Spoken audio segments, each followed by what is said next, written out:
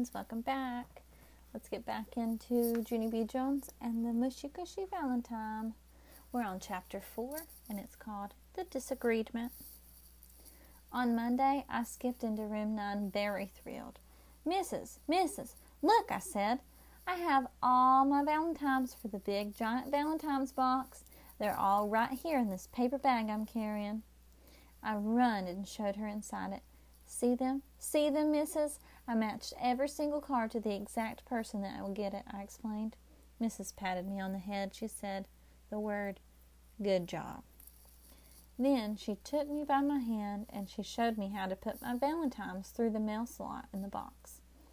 I do believe that you are the very first person in room 9 to bring in her cards, said Mrs. I did a gasp at that exciting news. First, Mrs.? I asked. I am really first? After that, I springed my way high up in the air, and I ran around and around in a circle. I've never been first at anything before, I said, real squealy. Not ever. Ever, never. And so, what is my prize for winning? I closed my eyes and held out my hands. Put it right in my hands, okay, missus? I won't even peek, I promise. After that, I stood there real patient. But nothing got put in my hands. Finally, Mrs. bended down next to my ear. Junie B., honey, I'm real sorry, but there's no prize, she said. We weren't actually having a contest. I opened my eyes. We weren't? I asked. Mrs. shook her head no. My shoulders slumped a teeny bit. So then, a prize would probably be out of the question. Probably, I asked. Mrs. shrugged. I'm afraid I didn't buy any prizes, she said.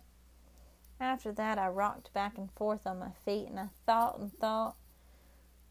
Would you have a mint in your drawer, maybe? Or some stickers, I asked. Mrs. smiled. Then she took me to her desk, and we looked in her drawer. How about a broken piece of chalk and a yellow rubber band, she asked. Sold, I said.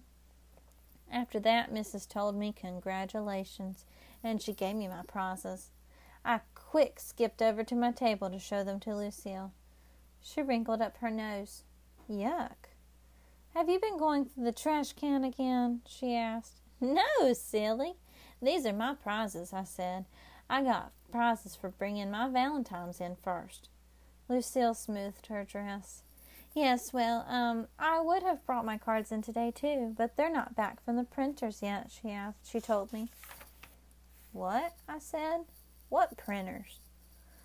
The printers where they print my name on the cards, she said. Wait till you see them, Junie B.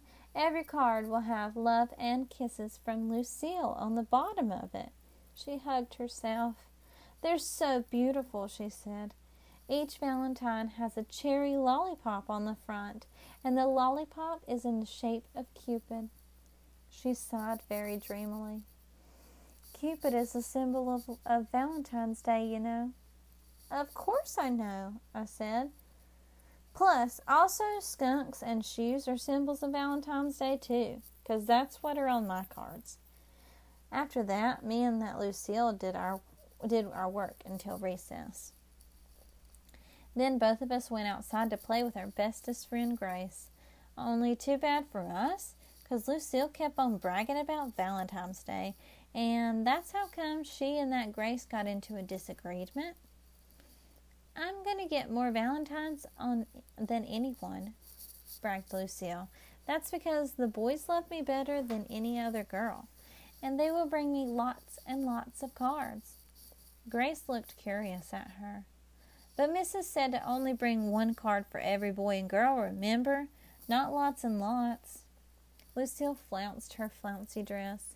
Silly Grace, look at me for goodness sake. I am precious. And when you're precious, boys automatically bring you lots and lots of valentines. They just can't help themselves. She twirled around. I am the cutest girl in room 9, Grace, she said. I'm way cuter than anyone else. She giggled and pointed. Even you. After that, Grace did a little frown, 'cause that hurt her feelings, I think. I tapped on Lucille.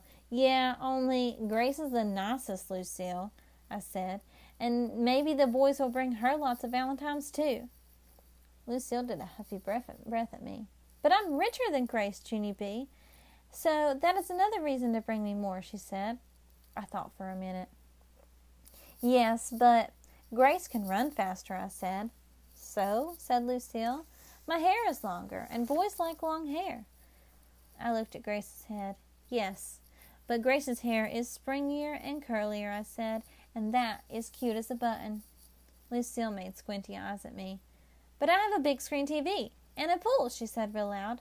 And that's how come me and that Grace leaned our heads together and we got in a huddle.